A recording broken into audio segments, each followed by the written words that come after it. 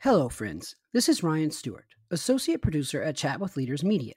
I wanted to wish you all season's greetings as you are in your time of vision casting and planning for the new year, as we are.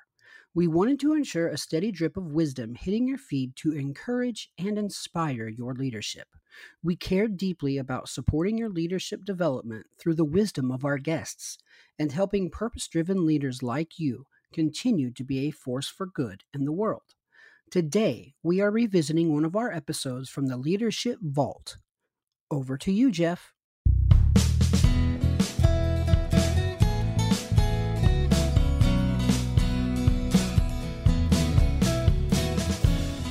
Hey, this is Jeff Bond, and welcome to the Chat with Leaders podcast, where we amplify the voices of servant leaders who use their influence and talent as a force for good. In today's episode, I chat with Vicki Flyer Hudson. She's the Chief Collaboration Officer of High Road Global Services, a company that exists to take cross-cultural competency and inclusion from checkbox items to a way of doing business. Vicki has a strong track record of results with Fortune 500 companies such as Procter & Gamble, IHG, UPS, the Home Depot, and the Coca-Cola Company. She has lived and worked in several countries, including Belgium, Canada, China, France, Germany, India, Nepal, and Thailand. Vicki's also the author of the book Zen and the Art of Offshoring: How to Build a Collaborative and Profitable Team with Your Partners in India. In her spare time, Vicki plays electric guitar and sings in an 80s hard rock band and a Rush tribute band. Today, we chat about a very important topic: having dialogue across differences, proving that you can have civil conversations and accomplish goals with people whose views counter your own. I hope you enjoy this chat with Vicki as much as I did. Welcome to Chat with Leaders, Vicki. Thank you so much. Great to be here. Looking forward to unpacking a really important topic for today that I know has been on both of our hearts, and it's how to have dialogue across polarized views. There's no doubt that we lived in an incredibly polarized world, and I know that you represent a lot of global diversity initiatives, and so you've seen how different cultures interact, and you've been able to coach on those points with other leaders, and I'm really thrilled to be picking your brain on this topic. So the first question I have for you, Vicki, is can you share a little bit about your story of how you came to realize this passion for global leadership coaching, virtual training, and cross-cultural training? Yeah, so I worked in the corporate world for almost 10 years, my former life, you could say. But during that time, I actually took 5 leaves of absence, which is a nice way to say that I quit 5 times. And I went to travel and live around the world. It was just something I felt very compelled to do, to become a more global citizen. And during that time, I took copious notes about my observations of how tourists and locals were interacting with each other, and including myself. I didn't leave myself out of that equation. And I also wrote a lot about the cultures themselves and sort of my perceptions of them. And I saw a lot of ways in which understanding really could have been fostered more. And again, including in my own interactions with people from other cultures. So after doing this for, 9 years and living and even working in other parts of the world during these leaves of absence, on one of those trips, I think it was in Nepal, there was like rainstorm just hailing down on the town I was living in. And so I was sitting inside with a journal, and I just had this idea, like, what if I could take my business experience that I already had and all of these observations and kind of meld them together in some way and make a job out of it. And that was, I think, in 2000.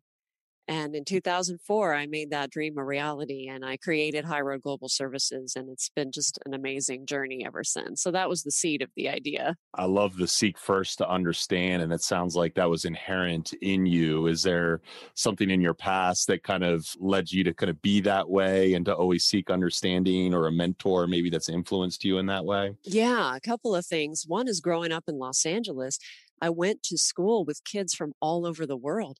So I had classmates from Japan, Senegal, Iran, and just being kind of marinated in that. And it's funny because I didn't always get along with these kids. I was kind of an outcast. I got bullied a lot in school, but just being around that and seeing the different perspectives, lots of different socioeconomic status. And I played with kids from just all of these backgrounds.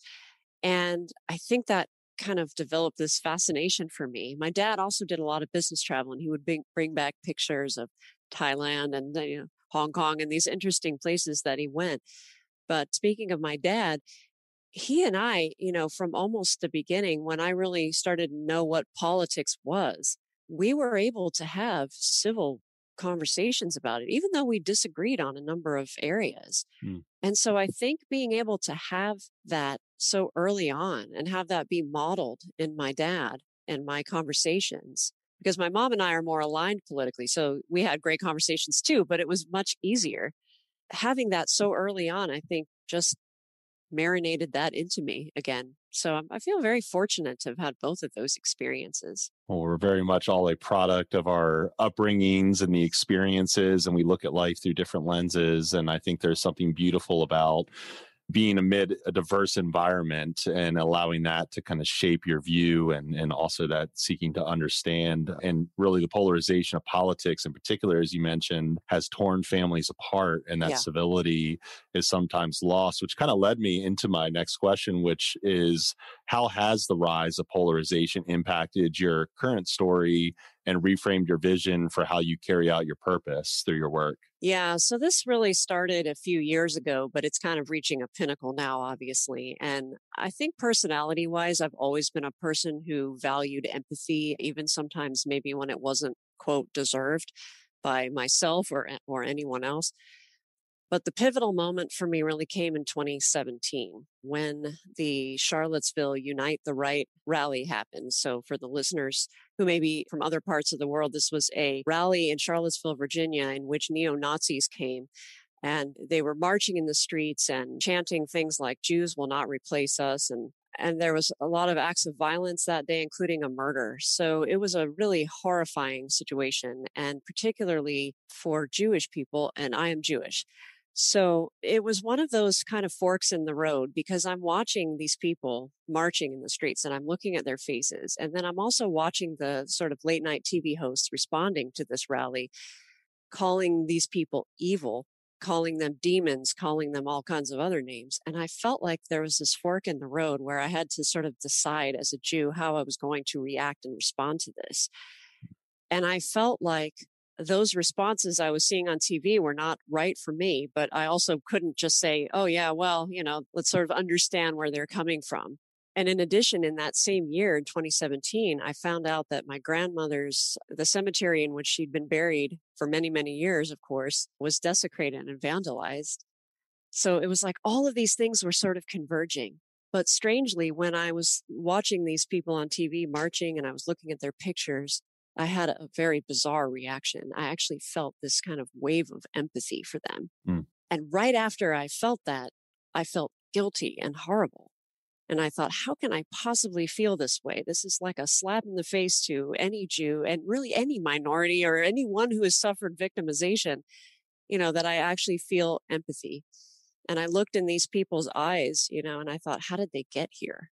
Mm. How on earth did they arrive here?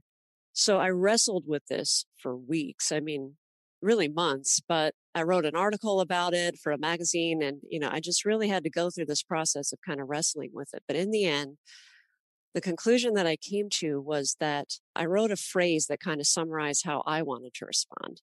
And that was compassionate courage. Mm. And I realized that I could condemn the actions of these people, and I could call for their arrest, and I could say that I wanted to see them tried and punished in a court of law. And I could say very clearly without hesitation that what they did was wrong and heinous, and it should not be allowed to continue. And I did not have to condemn them as human beings. Mm. And that was the moment for me that I realized there was a third option besides demonizing them or letting them off the hook. And so that's kind of where it started. And it's kind of evolved from there, but that's the premise of it. So I really believe strongly in the force of reconciliatory justice, it not being necessarily the hate that enters into our hearts, when we see people that think something so extreme as that, or that maybe have a different political belief system or that approach their lives or leadership differently than we do. And a lot of the times I think it's everyone's first instinct today to attack and to demonize and to dehumanize. And that's unhealthy. And there needs to be some way that we can have empathy and understanding maybe for the emotion or the thought, maybe not necessarily what it's going towards, but, actually being able to understand that, we're just as prone to those kind of emotions in other ways, and that we need to be able to find that forgiveness in our hearts to hopefully see that justice play out, and for them to see the world in a much more peaceful, united way.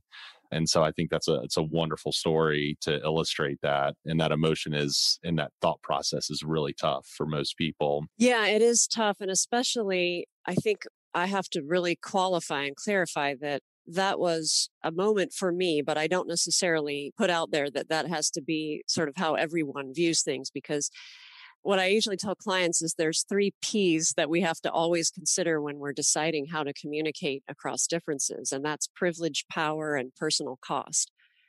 Because I will say that the personal cost to me was pretty high of coming to that view, but it was helpful. But I'm also in a position of privilege as, a white person, for example, in the US. And so I think we have to recognize the nuance in that, and not necessarily, for me, I don't necessarily advocate a certain type of belief system. But what I think I've done, and which has really been purposeful for me lately, is to translate that extreme example of what happened in Charlottesville and my process into some more practical ways that people can communicate with those they care about. So not necessarily the super extreme cases, but maybe a family member or a colleague or a client or a friend with which they have polarized views. Because you are right, so many relationships are being torn apart. Mm-hmm. And from that instinct that we all have to go on the attack when we feel threatened or triggered. This episode is brought to you by Inspire EDU, a nonprofit organization putting technology devices into the hands of Atlanta's underserved communities. The need for technology devices has accelerated due to the pandemic, and Inspire EDU makes a positive difference helping marginalized learners. Through its partners and supporters like you, Inspire EDU helps learners become 21st century scholars. Learn how you can support their mission at iuatl.org.